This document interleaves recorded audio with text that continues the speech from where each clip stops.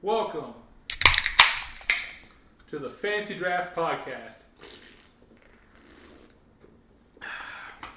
I'm Casey Cholik, here with Brandon Summers, Matt Lash, Chase Thurston. As we get ready for Week 6, just a quick thoughts and prayers and positive vibes to Dak Prescott. Very nasty injury. Gordon Hayward-like injury against the Giants. I mean, obviously he can come back from it. A lot of people come back from worse. Allen Hurns, his career hasn't been the same, but Dak Prescott is no Allen Hurns. He's loved and cherished by the Jones family. He's going to be brought back, definitely. But the questions are, what's next for Dallas with Andy Dalton now starting? Yeah, and I said it before, but I definitely don't think the Cowboys' record at this point in the season reflects the level of effort Dak has been putting into the season. Dak was on track for some tremendous numbers in terms of yardage. I think he's already got, 1,800-something yards. He was on track for like 6,000 yards or something. And I feel bad for not only him, but I feel bad for the Cowboys because I think without him, their troubles are only going to get worse. I think Dalton's a good substitute, I guess, but I don't think it's going to solve any problems for the Cowboys.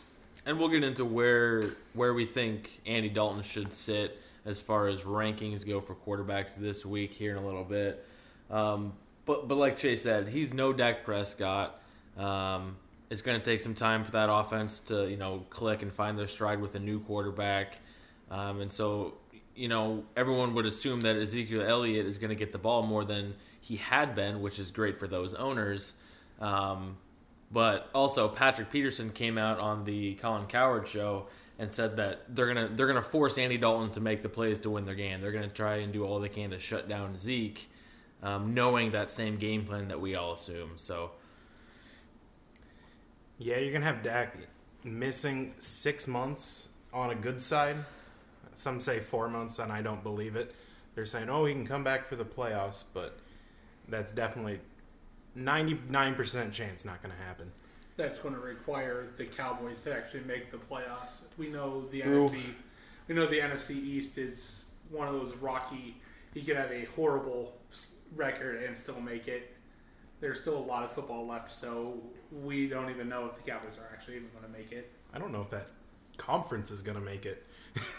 I do believe Jerry Jones said after Dak got out of surgery right away Sunday night after the injury, he came out and said early this week that he expects him back with the team doing workouts late off season and expects him to be back to full capacity by the beginning of next season, which is a really good sign. I think with Andy Dalton,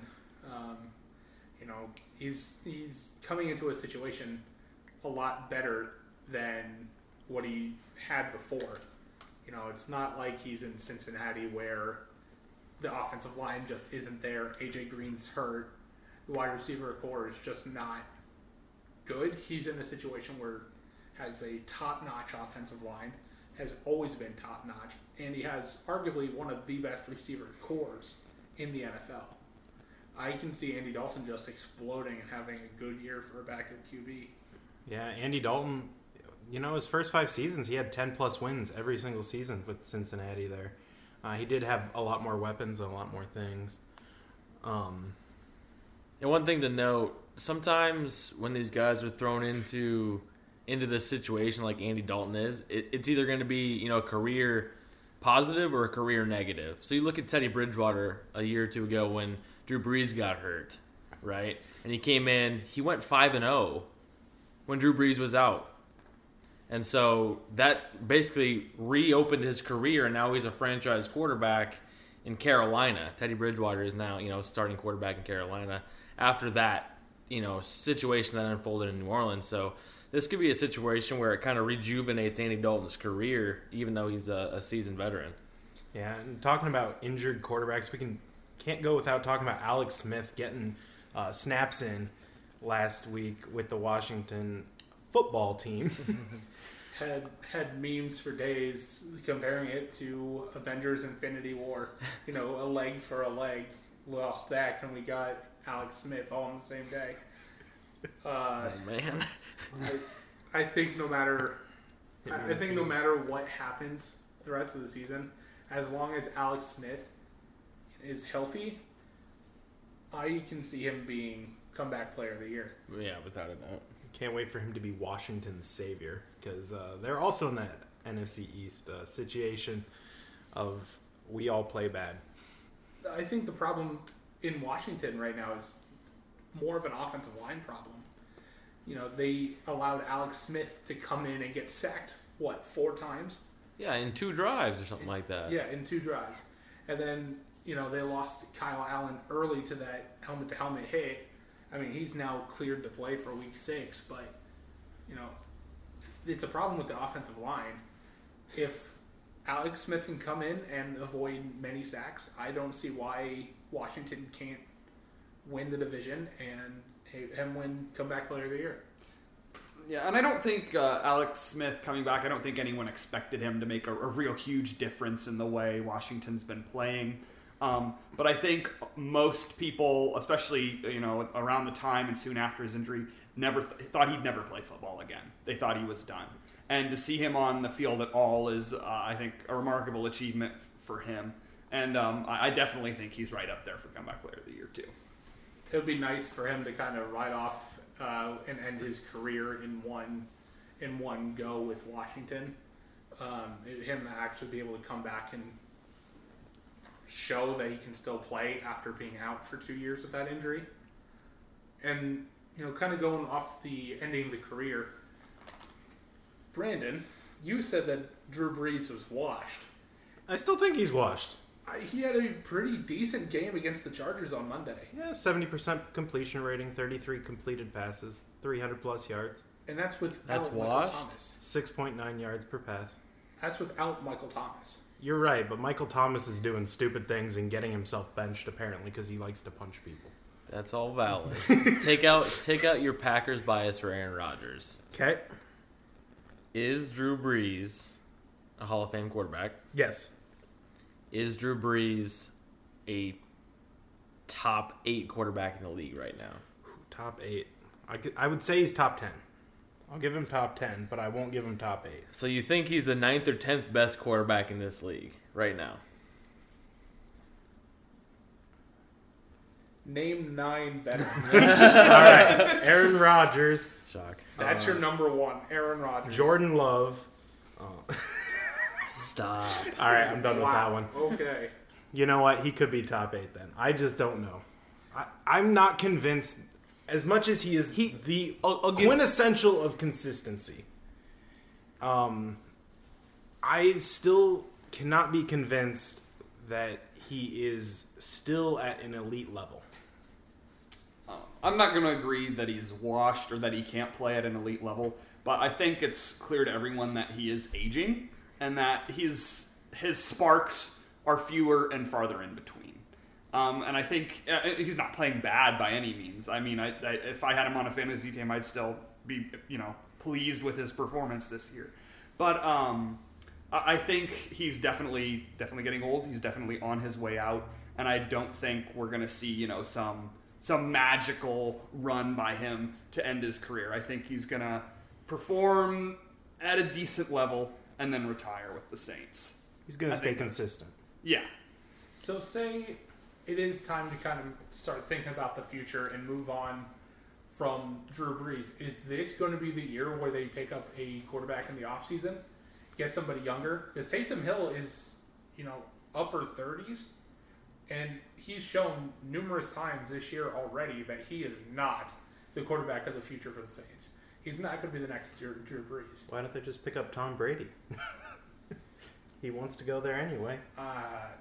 He likes throwing touchdown passes to the Saints when they play. Yeah. But just to prove a point. I think that this would be the draft to do it. Because you have, Justin Fields, Trevor Lawrence, Trey Lance, if he's actually going to be the next level quarterback that analysts are thinking that he's going to be. I think there may be a draft to do it, to pick somebody young. Well, speaking of potential quarterback drafts, How about the Atlanta Falcons situation that unfolded in the last week? Did you need a head coach? Did you need a GM? I mean, 0-5, we shouldn't have been surprised. We'll get to the Jets here in a second. That's my favorite Because that's topic. that's a whole new can of worms. But 0-5, I mean, you're not going to keep your job as a coach or even a GM for long if you keep losing. So what do you guys think Matt Ryan's outlook is? There have already been connections of sending Matt Ryan to the Bears. Yikes. I don't want that. I want a quarterback that can actually consistently win football games and not just choke it out in the fourth quarter. We already don't have a quarterback that can win right now anyway, but Matt Ryan would not be solving the problem. We'd just be getting rid of good resources to bring in somebody that's going to be the same problem over and over again for more money. But I do think for the Falcons, it is probably time to move on past Matt Ryan and potentially even Julio. I think it's time to move your assets when you can and start focusing on rebuilding. I don't know if I'm all on board with a rebuild. Matt Ryan is playing mediocre football this year so far. 0-5 speaks for itself. They, in my opinion, they have probably a top 10 receiving core. I mean, it's not elite. It's not a top 3 offense, but a top 10 receiving core in When Julio. healthy. Exactly. That's the problem. And Julio hasn't played in 2 weeks now. Calvin Ridley's been out probably a total of a week and a half of game. Russell Gage is questionable even now. And so that leaves Todd Gurley to do all of their offensive work. And granted, he's having one of his best seasons of his career, which is great for him to have a little bit of a bounce back from a couple down years. But I mean, it does seem like it's Matt Ryan's fault. So I wouldn't be surprised if he's the next piece to get removed from the Falcons. And I think short term we should address what happened with the Falcons today. So after several positive COVID tests, the Falcons have shut down their facilities, I think indefinitely. I don't think they've said really anything aside from that they're closed. And I think that is very troubling for a team that's 0-5, especially when their opponent this week was going to be the 1-4 Vikings. We're coming off a devastating loss to the Seahawks. Was it devastating, though? Or did you guys just throw it? That was a great game. They totally threw it. They totally threw it, but it's still devastating to be ahead most of the game and then just get trashed at the end. That's normally how the Vikings work. Yeah, that's how the Vikings play. But I think the Falcons had every opportunity to get their first win this week against the Vikings, and if they're unable to play this week, I think that's going to further demoralize a team that's already deep in the hole, and I think it's going to mean big trouble for Matt Ryan and Julio Jones. I just want to say with the Falcons, and we talked about Todd Gurley, I do think that it is probably time with the hurt receiving core that we're going to see a lot more of Todd Gurley. Against the Panthers, he had 123 yards and a touchdown. It may be nice to pick up for a flex option in fantasy, and that may be one of the only reliable ones, as the rest of the team just seems to get hurt. It is also important to note that the positive COVID test this week, at least at the time of this recording, has only been faculty and not players. So the game is still on for Sunday. I believe that the game is Sunday this week. But I do see that we're going to see some implications. We will probably find out more about player tests within the next couple days. And hopefully things are still going to be good, and we're going to see the Falcons start to look more like the Falcons now that Dan Quinn's out of the picture.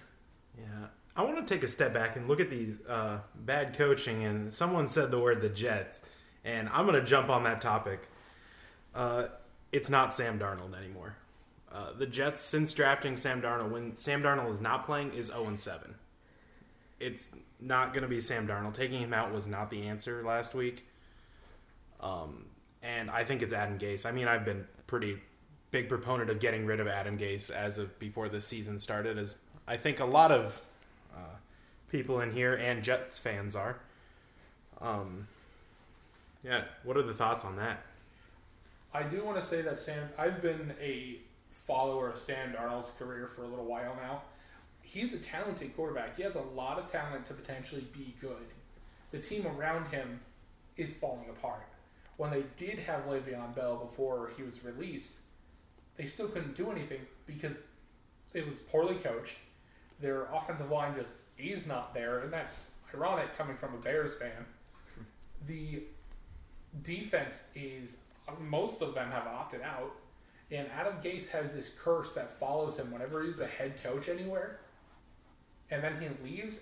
The players that he leaves perform significantly better.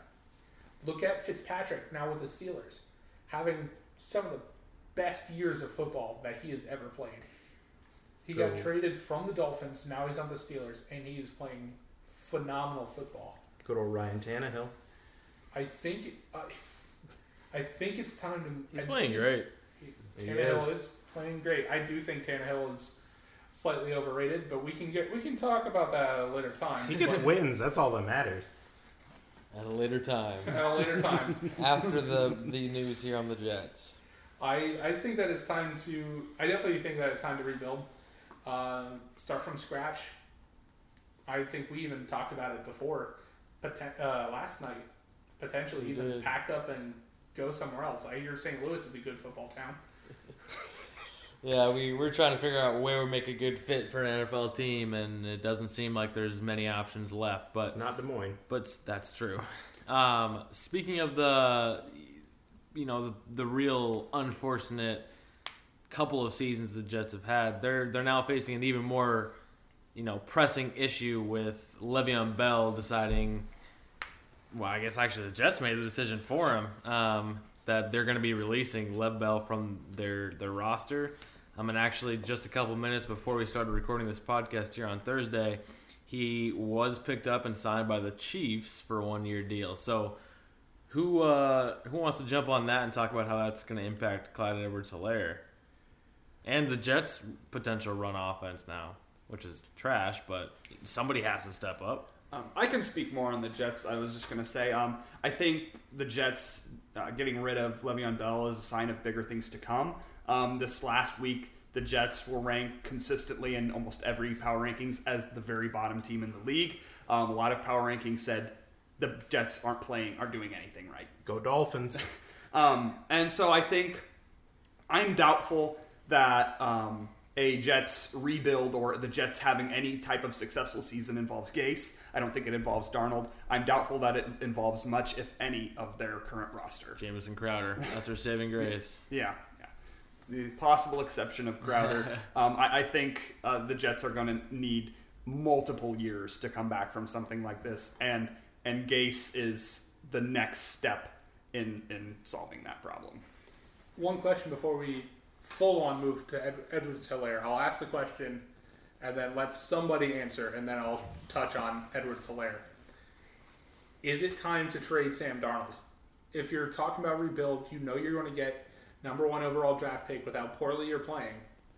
Is it time to move on from Sam Darnold knowing you're going to get Trevor Lawrence? I think you trade that pick away. Honestly, if you can trade that number 1 pick for 2 first-round picks, well, now that's going to help your thing. Sam Darnold, he's going to be cheap because the Jets have made him cheap. They haven't allowed him to play to his potential. He's not going to get a big Dak Prescott contract. He's going to go ahead and sign for a low, maybe an $8 million a year contract, something like that for a couple years. And they'll have a decent quarterback and then more draft capital that they can actually use to help rebuild that team. I don't think trading away Darnold's going to accomplish anything for the Jets either. I can't even begin to think who would want him based on what he's produced in New York. I don't know who would be willing to take that chance on him. And, like you were saying earlier, Casey, and Brandon even, he's not a bad quarterback. He's in a bad system with bad management and bad weapons beside him that has made him look much worse than he is. But that reality is going to prove, some general managers in the NFL are going to either have to take that big risk that's the fact, or they're going to have a tough reality that he's not as good as he could be, and all that. So I don't think trading him away is really the best option for the Jets. Even if they're going to do a rebuild, they can start around him instead of starting from scratch. With Edwards-Helaire in the Le'Veon Bell situation, I think that this is going to be something that the Chiefs owners, Edwards-Helaire owners in fantasy are going to have to keep an eye on, knowing that Le'Veon is going to want a majority of those touches. And, now he has a better offensive line, so I don't think Edwards-Helaire is going to see much play at all. For the next couple weeks, probably, as Bell learns the playbook. Well, yeah, but later down the stretch, I don't know if, especially as we start approaching, fantasy football playoffs, I don't know if I honestly don't know if he's going to be worth starting at, RB1, RB2. Maybe a flex option as kind of a flex back, but I don't know. I really have no idea. So if you're a Lev Bell owner now, are you holding on to him, anticipating him being another RB2 flex option for the Chiefs?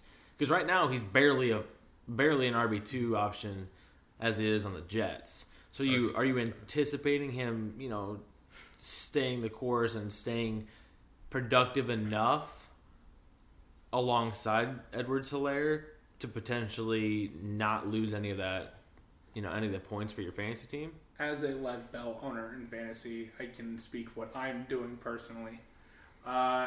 Initially, I dropped him. Earlier in the week, I dropped him, but I picked him back up. When they announced they were going to release him? When they announced that they were going to release him, I released him, and then I picked him back up today when news started coming out that he was looking at the Dolphins, Bills, Chiefs, and then inevitably signed with the Chiefs. Now he's going to be in a system with a much better offensive line. He has a quarterback that he's not afraid to check down if needed to.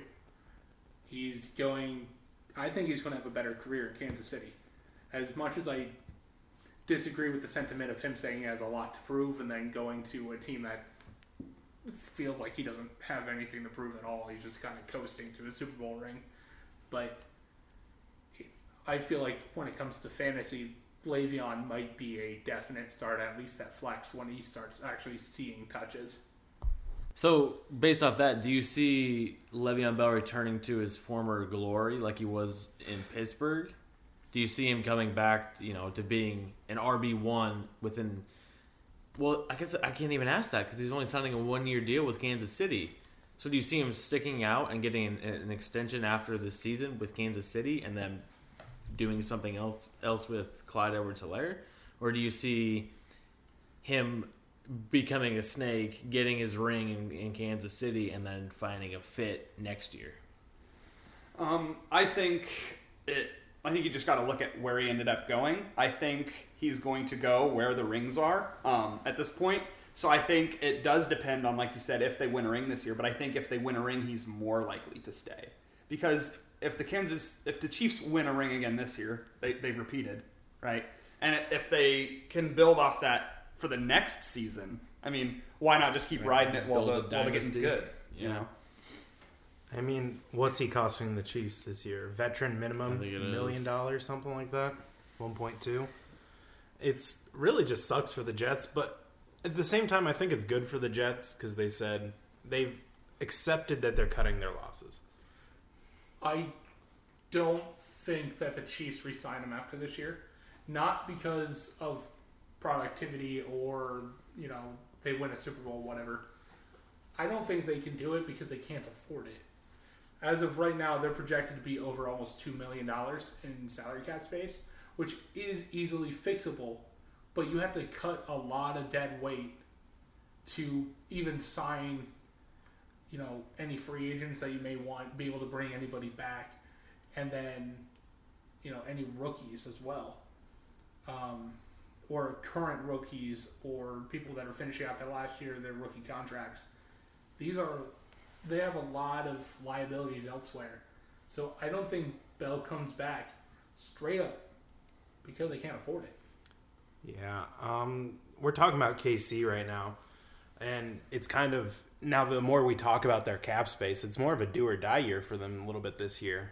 Just with who they have, Andy Reid and the GM there in Kansas City will always find a way to be competitive. But I think this is their really big year with just the different amount of contracts that might be coming up. But one thing, they lost to Las Vegas last week. It wasn't because of the running game. That's for sure. But Mahomes looked stoppable, which was an interesting thing. And that Las Vegas defense looked good. It looked darn good. I mean, the offense, Josh Jacobs came alive in fantasy, scored over 20 points. After, I think all it took was me saying he's a fantasy bust, and he decided he wanted to come alive. In your defense there, he really was not doing anything until that almost pick six when he got when he finally started getting touchdowns. He had 34 yards through the first half. He did. So he Not ideal. which is not ideal. So to your defense, he didn't do anything until that third, fourth quarter. It's true. And I don't think Mahomes, like speaking on Mahomes, I don't think he had a terrible game by any means. But I think a lot of people, myself included, I know I've been guilty of this before, kind of viewed him last season and so far this season as kind of infallible, like kind of almost unbeatable, really. And I think it's notable that this is the first game in the NFL he's lost by more than 8 points, which it was like More than 7 points. More than 7 points. It was exactly 8 points. Exactly. So you go. Something that I like to think of when you're thinking these elite quarterbacks, and I do it with Drew Brees all the time. Aaron Rodgers just quoted, I think, Pat McAfee show a week or two ago. Off season for me is a career season for a regular quarterback. And you look at it with Aaron Rodgers, you're like, you expect the greatness from him. I am expecting greatness from Drew Brees, and I kind of see that maybe an off season, even though this season might not be an off season, we'll see, isn't his top of the line Hall of Fame season. And I think that's something you can apply to games, and that's what Mahomes' game was versus Las Vegas. And let's not beat around the bush. He's still having a potential MVP season. He threw his first interception of the year on week 5. He's now thrown for like 15 touchdowns and 1 interception. So it's not like he's playing like Eli Manning out there. He's no Jameis Winston. Exactly. He's not just throwing them away. 30-30. It's Patrick Mahomes, former MVP, Super Bowl champion. He's not going to take this loss to the Raiders lightly. They're bouncing back against the Bills and then against the Broncos, which are both not great against the pass. So I expect 300 yards, 3 or 4 touchdowns in each of those games as the Chiefs move to 6-1. So I'll talk about the Raiders, but first I want to say that the actual number for their projected cap room for next year, they are over $17,764,129. The Chiefs are? The Chiefs are. That's Which some is not the restructuring. most. The Saints are going to be over $82.2 million. But Drew Brees is gone. Potentially. But you still have Kamara, you still have Michael Because they Thomas. gave Kamara that big deal. They did. Worth it. But so I just want to correct my number that I said earlier. Fair enough. But moving on to the Raiders, I don't know if it's necessarily that they were a good team. They were the better team that day, and I think a lot of it had to do with familiarity. The Raiders know a lot of what Kansas City can do because they play them twice a year. And they always play them tough. They do. I think they've always come down to the fourth quarter, and I think since Pat Mahomes has been there, they just play them really tough. And John Gruden is building an offense that's supposed to run similar to the Kansas City offense. They have Henry Ruggs that's supposed to be that speed receiver like Tyreek Hill, which is why John Gruden and the GM there in now Las Vegas picked Ruggs over, say, even Jerry Jeudy or CeeDee Lamb. They knew what they were getting early. Right, 'cause that's what he did in college, nonstop. Yep. And you don't want to go ahead and I don't want to make too many comparisons between Travis Kelce and Waller, but he's starting Waller's to Waller's put a up points like that. top 3, I think, right now. Exactly. Tight end. Yeah. He doesn't have the career yet, but he's that potential. I still say, in my personal opinion, it goes Kittle, Kelsey, and then Waller with the type of season Waller's been having. Having Jason Witten there has done tremendous things for Waller. I think it's worth noting, though, that if you still have Waller in as your tight end, you might want to switch him out because he's got a bye week this week, so we won't get to see him take the field this week. I was more than a little upset when I found that out because I meant Russ Wilson and Josh Jacobs. Man, that's tough. Oof. Well, while we're talking about specific to this matchup fantasy implications, Nelson Aguilar has had a up and down career. He did have a long touchdown bomb catch last week in this win against the Chiefs. I'm not gonna get too overly hyped about him. That's his first good game of the season, and it came on 160+ yard touchdown catch. So, think of that as you will. Take it with a grain of salt. But I wouldn't buy in too much of the hype of signing him. I would, in a heartbeat, outside Ruggs over him. So don't buy into it too much. Most definitely Ruggs. But talking about fantasy replacements, we're starting to hit the bye weeks now. Yeah, here in week 6, we're without, Russell Wilson, DK Metcalf, Tyler Lockett, the Seattle offense. Pretty much everybody good in Seattle. Seattle's on bye. The Raiders are on bye. Green Bay was on bye last week. You're right. Yep. So, without Russ, you may be thinking, who can I start with fantasy? I would honestly say for quarterbacks to try to replace somebody like Russell Wilson, or if you had him starting, Derek Carr. What are some options, do you think? Streamable options that you can probably pick up off of free agency over the waiver wire. Ryan Fitzmagic. I've been hype on the Dolphins. They came off a huge win versus the San Francisco 49ers last week. 43-17, I believe, was the score. Putting up major points. He's averaging over 20 points a game right now. And the Dolphins are going in to face the Jets, which I feel like we've talked about enough, is supposedly the worst team in the NFL right now. And don't have the ability to take out. So you want Devontae Parker. Even Mike Gesicki might be something this week. Preston Williams is probably not a bad start if you're in a pinch. But yeah, Fitzmagic. He is definitely a quarterback you can usually pick up. And he would be definitely good, at least as a 1 week in this matchup comparison. I know I picked up over the past couple weeks in at least one of my 4 fantasy leagues this year. I picked up either Teddy Bridgewater or Andy Dalton. I don't know if Teddy B would be a good pick this week against Chicago, just because Chicago's major secondary have been playing pretty well, which is weird for me to say because I'm very critical on my Bears secondary. But Teddy B has always been a good option, especially now as we're starting to get into the buys, to potentially just throw into your quarterback position and do well, because he's just been dominating so far. And then Andy Dalton, we know, is going into a much better system. Hey, Matthew Stafford. The Lions are going up against the Jags this week. Jags don't have necessarily anything to go, and Matt Stafford, he's going to be taken. Adrian Peterson, now questionable, had an illness today. We don't know. They say it's not COVID-related, but only time will tell if he is going to be able to play. And if he's not playing, then that is definitely a pass-first offense. Especially with Galladay. Real quick, while we're talking about quarterbacks, let's remember back to last show. We were comparing Kirk Cousins to a couple potential quarterbacks as far as their matchup for Week 5. So I asked the question, would you start Kirk Cousins over a certain number of players? And we went through Deshaun Watson, Joe Burrow, and a couple others. And I think we were all pretty close to accurate when we said Deshaun Watson would ball out, Kirk Cousins would have a little bit of a mid-tier game. Cousins game? He did. He had a good game for himself. I wouldn't say he had an elite game, but Deshaun Watson balled out and got the Texans that win like they needed.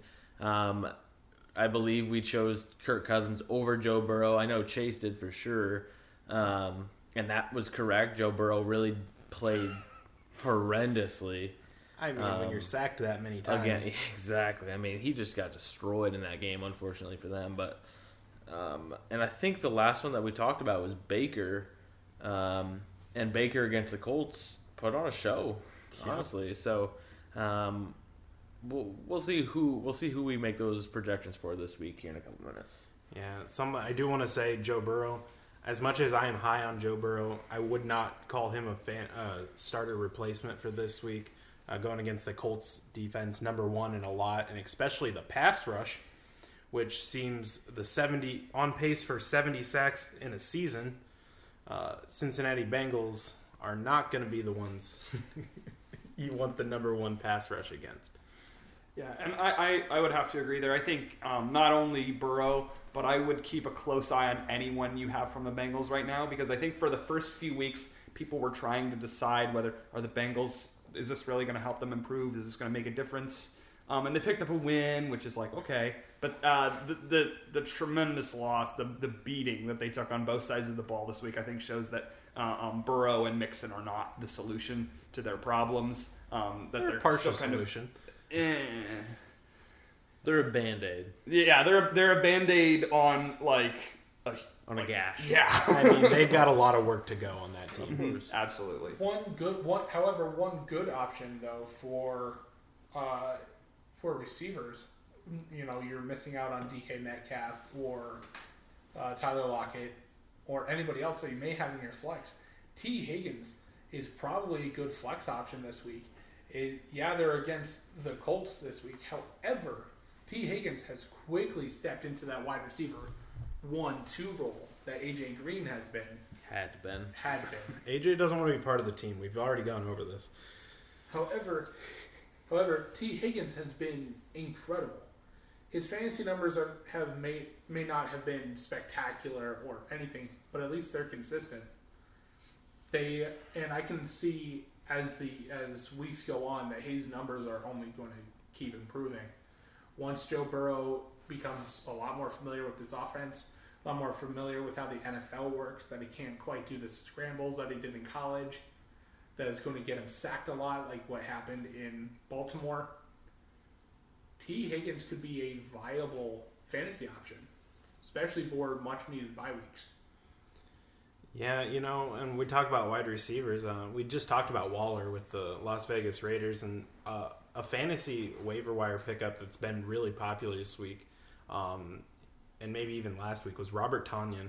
I feel like we might have talked about him a little bit last week, but he's definitely a tight end, possibly even a starting tight end at this point, with some of the more prominent tight ends taking a back seat this season, not getting the points they need. There's a lot of busts all of a sudden that are in starting tight ends, and Robert Tonyan putting up a career day when Aaron Rodgers doesn't have too many targets, and now getting Devontae Adams back will take a little bit of those points away, but not too much. I do want to just point out that another option that you can even look at for fantasy this week is, even the Jets running back. Now that you're not going to have Le'Veon Bell that's going to demand so many snaps. Who's next in line? Give me 10 seconds. I'll find it. Honestly, I could not tell you who's next in line behind Lev Bell's spot on the Jets. Who's been starting when Lev Bell was out? It's Frank Gore. Yeah. Good old Frank Gore. Hey, he'll probably give you 10 points. Probably. He's consistent. He's more of a goal line back anyway. He has not scored more than 6 points this year. Yikes.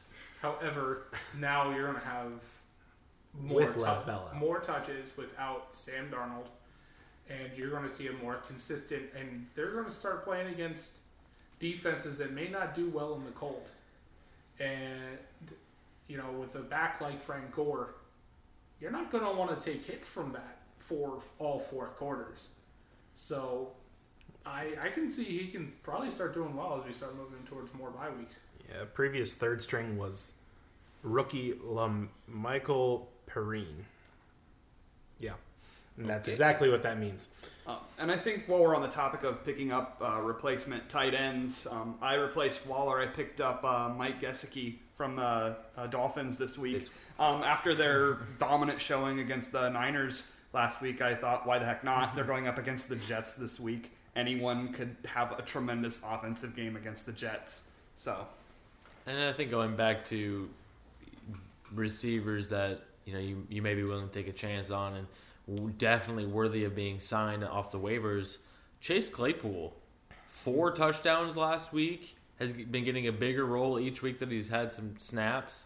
I'll let Casey disclose how much he spent in our fab system on our waivers for him to pick up this week. But, I mean, even on, the fantasy football shows that you can listen to on the radio, they're suggesting 30, 40, 50% of your season budget to pick up Chase Claypool. And this is probably still going to be the biggest game of his season, but he's just going to come back to earth. And he obviously has potential to drop 40 points in a week like he did this week. So you never know what you're going to get in that. He may be a diamond in the rough that could really help some people out. And if you have a dynasty league, please pick this man up. The Steelers are going against the Browns this week. So I can see Ben Roethlisberger trying to hit the slot as much as he can. And I think that this kind of favors Claypool. I will admit that I may have spent $50 on Claypool. That's a third of his overall budget for the season, for those at home. In my defense, I had not spent a single dime on anything else. So I think that is kind of justified, especially after a 40-point performance. I can possibly see maybe 17-18 this coming week against the Browns. He's good. He has potential to fill in as the next Juju even. And because, we started seeing Juju take steps back after step back after being the number one. Right. And it's not news. Juju wants out of Pittsburgh. Mike Tomlin knows that. Big Ben knows that. Everybody knows that. They may have found Chase Claypool at the perfect time, take a 6th-round pick and turn him into a Pro Bowl superstar, like Antonio Brown used to be. So, going off that, Big Ben, that Steelers offense is still the 24th ranked offense. I don't know how that's possible. They don't have the run game. They're not scoring crazy amounts of points in a game. They're not doing great. The Eagles held in there all last week, though. They did. The Eagles was pretty impressive after being so bad for so long. They had a possibility to win that game last week. They did. The Steelers just kind of came back and did what the Steelers do and steal games. Chase Claypool, single-handedly. Yep. I also do want to say this week, if you have Kirk Cousins, it may be a good week to start it, seeing it if the game happens. Against Atlanta, a very hurt, very depleted Atlanta secondary, a very bad Atlanta defense in general, and not having Dalvin Cook. I say that this would probably be a good week for Kirk Cousins and see what Kirk Cousins can actually do. I think on the other side of that game, I think it would be a pretty safe bet to start Gurley. I think he had a good showing last week after they finally started giving him some touches. So I think, especially with the way Minnesota's defense has been getting up points these last few games, I think it would be a safe bet to start Gurley and get you some good points. Honestly, I would say start pretty much anybody you have on both of these teams, assuming the game happens. Adam Thielen is currently wide receiver 3 on the year. I expect him to get 100-plus yards and at least a touchdown this week from Kirk Cousins. Justin Jefferson's kind of been hit or miss, but he obviously has potential to blow up and have 100-plus yards. Again, it comes back to Kirk Cousins and how well he can, get into that Atlanta secondary. And then on that side of the ball, Matt Ryan has the weapons when they're healthy.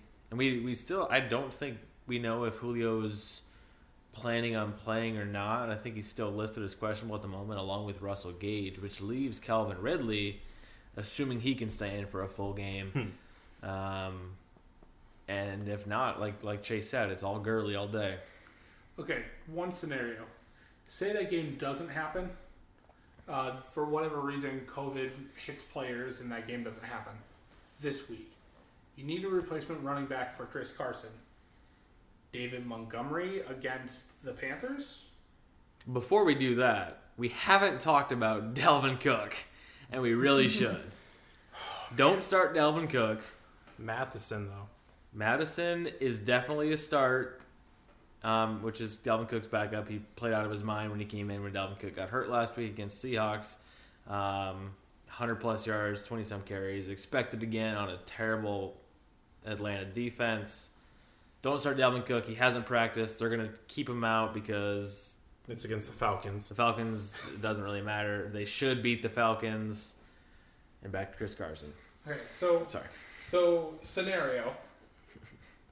You need a running back. That game doesn't happen. COVID kind of strikes. NFL postpones the game. You need a running back. Is David Montgomery a good option to replace Chris Carson against a Carolina defense that has not been good against the run all year?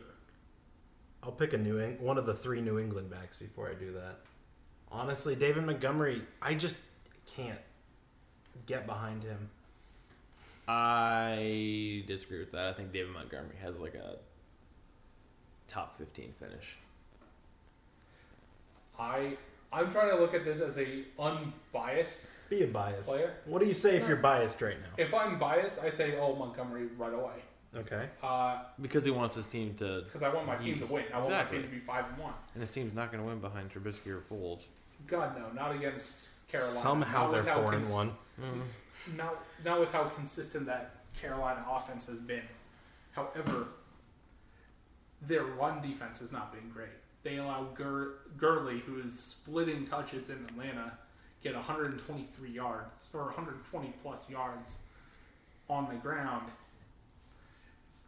David Montgomery may have a horrible offensive line in front of him. However, it is Montgomery. He is pretty good at making people miss. Normally, he's only taken down by the 3rd, 4th hit every time. I think that this may be a good week to consider David Montgomery, at least as a flex option. He can catch you the ball. He's probably going to catch a few checkdowns here and there because that's basically what the Bears' offense is. It's either throw checkdowns, go medium to Allen Robinson, or throw interceptions. That's pretty much what the Bears do.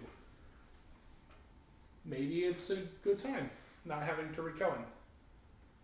I think, like Brandon was talking about, I think taking Montgomery is a little bit of a gamble, but I think taking any of the New England running backs is also a little bit of a gamble. So I think any 4 of those options, I think, I think you have a pretty even Pick chance your poison. of booming or busting, because, like you said, I think he's got every opportunity to have a good game against the Panthers' run defense, but I don't think that means he will. Miles Sanders or David Montgomery this week? Miles Sanders, the Eagles going against the Ravens. Montgomery. I would take Montgomery over that. The Ravens' run defense is looking stellar. Montgomery or Mike Davis against the Bears. Mike Davis. I would also take Davis I would over also take Montgomery. Davis. If the Bears tackle like they did Thursday night. Mike Davis has the most broken tackles in the NFL this year, and he's only played 3 weeks. If 4 the, weeks. 4 if weeks. the Bears tackle like they did against the Buccaneers, Mike Davis could get over 200 yards on the ground. Yep. Mike Davis is a solid back. He has incredible size. He may not be the fastest player in the NFL, but darn it, he's going to plow through defenses. Devonta Freeman or David Montgomery. Freeman is on the Giants now against the Redskins. Washington football team. Devonta Freeman. Montgomery. I'd have to take Montgomery. I think I would take Freeman. He's been adding 5 or 6 touches a game since they started playing him. He got 17 attempts last week. Got in the end zone. The Giants were always a run-first offense with Saquon, and now they might have somebody who can actually run the ball. However, I think they're going to take advantage. However, Washington's defense is significantly better against the run than Carolina's defense. I just think true. matchup-wise, I think it kind of favors Montgomery just because of how weak the run defense is for Carolina. All right. Well, we're on this Carolina-Bears game. I want to know, are the Bears legit enough? Because I'm thinking they're almost a top 10 team right now. And that's hard for me to say as a Packers fan. And they are 4-1 right now. Is Carolina gonna show them up? Are they gonna do the unthinkable and stop this Bears run? if you'd asked me about this game a few weeks ago, before they beat the Bucks. Yeah, Before last week. Yeah, I would say, well, even before they got beat by the Colts, I would say the Bears have every opportunity to win this game. It doesn't mean they will. I think a few weeks ago, the Bears losing to the Colts seemed like a statement, like, oh, the Bears got exposed. Then I think that comeback win against the Buccaneers and the Colts losing to who did the Colts lose to? Browns. The Browns. Yeah, okay, yeah, the Browns. And the Jaguars week one. I think that shows that that's just kind of, competition. I think the Bears are deserving of the 5-1 record that they're at right now, especially the way they played against Tom Brady and the Buccaneers last week. But I think the Panthers have also been playing some solid football, and I think this is definitely a game that could go either way. I just want to point out the arguments that people have been saying about the Bears' record. So, they're 5-1, but who do they beat? Or they're 4-1, 4-1. Potentially 5-1, but who do they beat? They beat the Lions, the Giants, the Falcons. Oh my! And the Bucks. The Bucks is their only statement win. And the defense dominated Tom Brady in that offensive line. However, can you flip the script and turn it against Carolina? Who'd they beat? Atlanta, Arizona. They lost to the they beat the Chargers. Aren't they 2-3? They beat the Chargers. Panthers are 3-2. They beat the Chargers, the Falcons, and the Cardinals. They lost to the Buccaneers and by 4 points to the Raiders in week 1. Those are not bad losses. No, especially they lost to a team. week 2 Bucks. But they've also beat teams that have been hit or miss. That's true. So, if you're saying that the Bears are not deserving of their record, you could also argue that the Panthers aren't deserving of their record as well. However, I will not say that because the Panthers' offense has been consistent. Teddy B has looked like he did in his young days, in the young days of him being in Minnesota, the 5-game stretch in New Orleans. I think that both teams are kind of deserving of being at least top 15 teams. And that's without Christian McCaffrey. Yeah. We just act like he doesn't exist now. The Panthers don't even need to rush him back from his injury because they're winning without him, with Mike Davis leading the charge with Teddy Bridgewater. Yeah, I think both teams are. This might be a game of the week.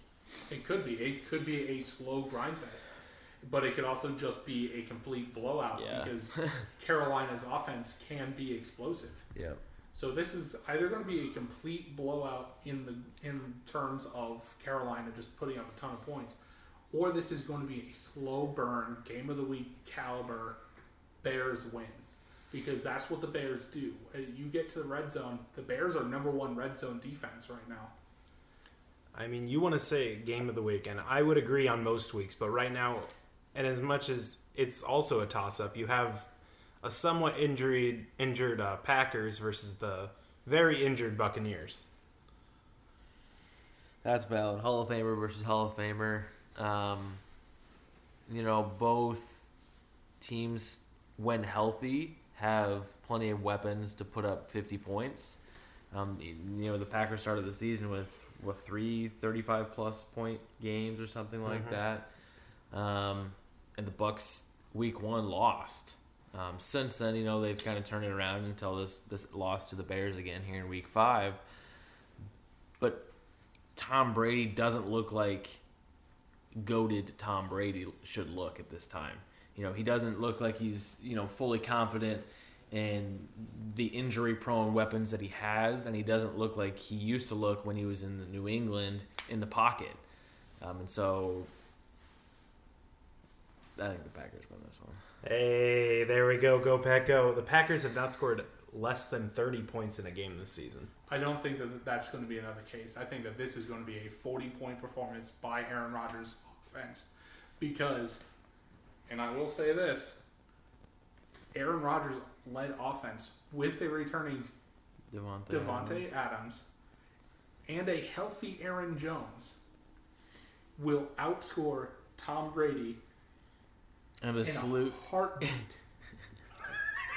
The Bucs defense allowed Nick Foles to throw 2 touchdowns very quickly. Well, not throw 2 touchdowns, but throw a touchdown to Jimmy Graham pretty easily. The Buccaneers aren't playing Chicago again. This is a much better offense. Yeah. On the reverse side, It is Tom Brady. However, Tom Brady is going against a much better defense, Oh, much better absolutely. secondary. Absolutely. They have Kevin King's questionable right now. but they still have a very consistent pass rush. They have pretty solid coverage in the secondary. I don't think this is even going to be remotely close. It could be because, Tom Brady, who wants to count out Tom Brady, but I don't think this is going to be close.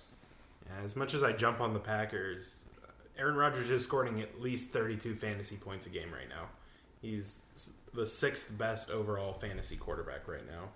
And he's playing like the goated kind of Aaron Rodgers that we expect. That Super Bowl run with Jordy Nelson.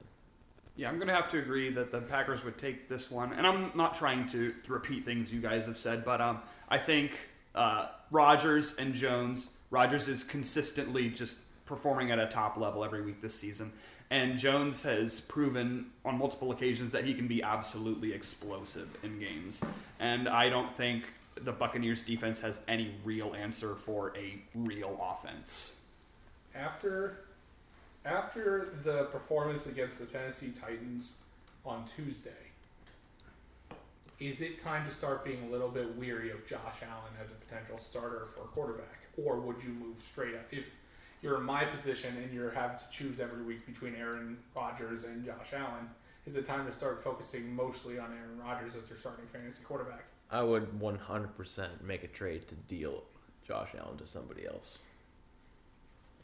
It's a perfect time. Aaron Rodgers is being consistent as of now.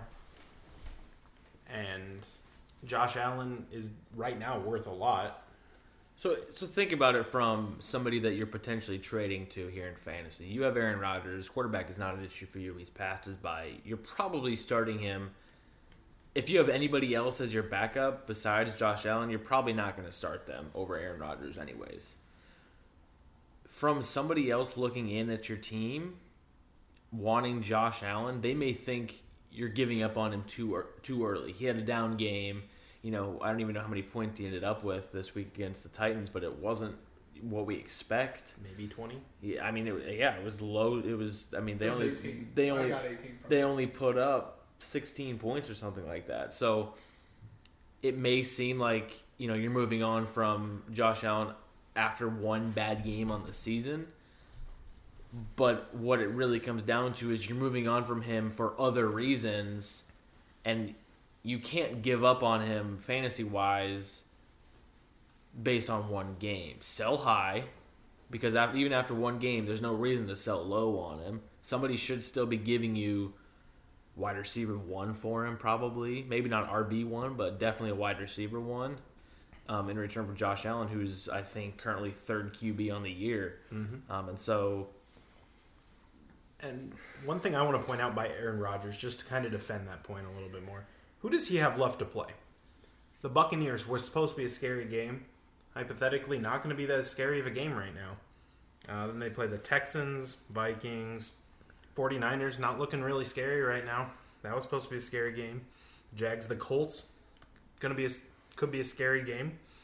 Then you have the Bears, Eagles, Lions, Panthers, and then the Titans. So there's 2 more possible games that are scary. But if Aaron Rodgers plays like Aaron Rodgers, then it won't be an issue for you.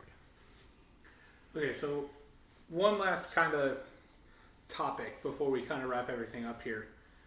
Who, as of right now, five weeks into the regular season, who is your fantasy football MVP at this current moment? Russ.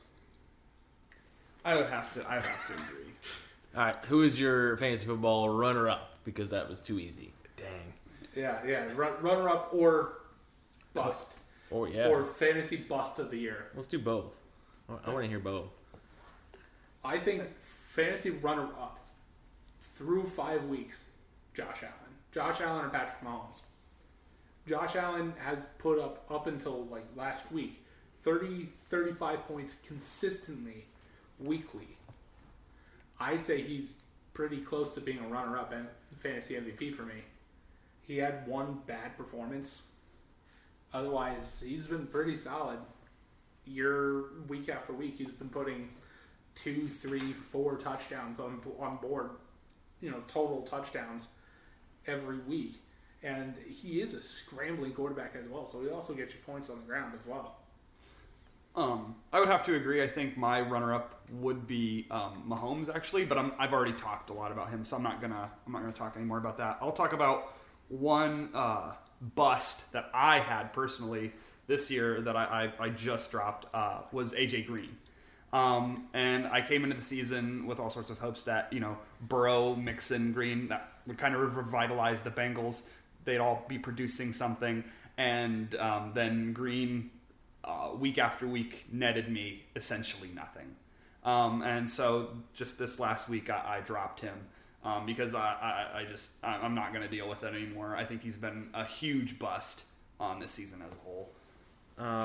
I think my runner-up for MVP right now is going to have to be Alvin Kamara. He's currently RB1. He's put up more fantasy points in our PPR league. He's put up more fantasy points than Rodgers has, which is tough to do as a running back as it is.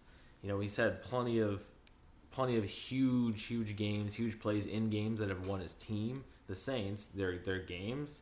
He hasn't even put up 100 rushing yards on the year yet.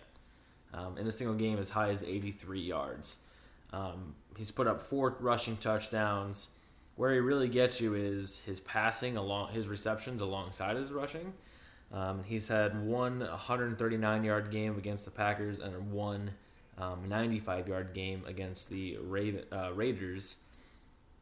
And most games, he's eyeing 8, 9, 10 targets a game out of the backfield, along with 10 or 12, sometimes close to 20 rushing attempts for Drew Brees. So this may change a little bit as the season progresses, and if Michael Thomas does come back to his full potential, I don't expect him to see 10 targets a game through the whole season.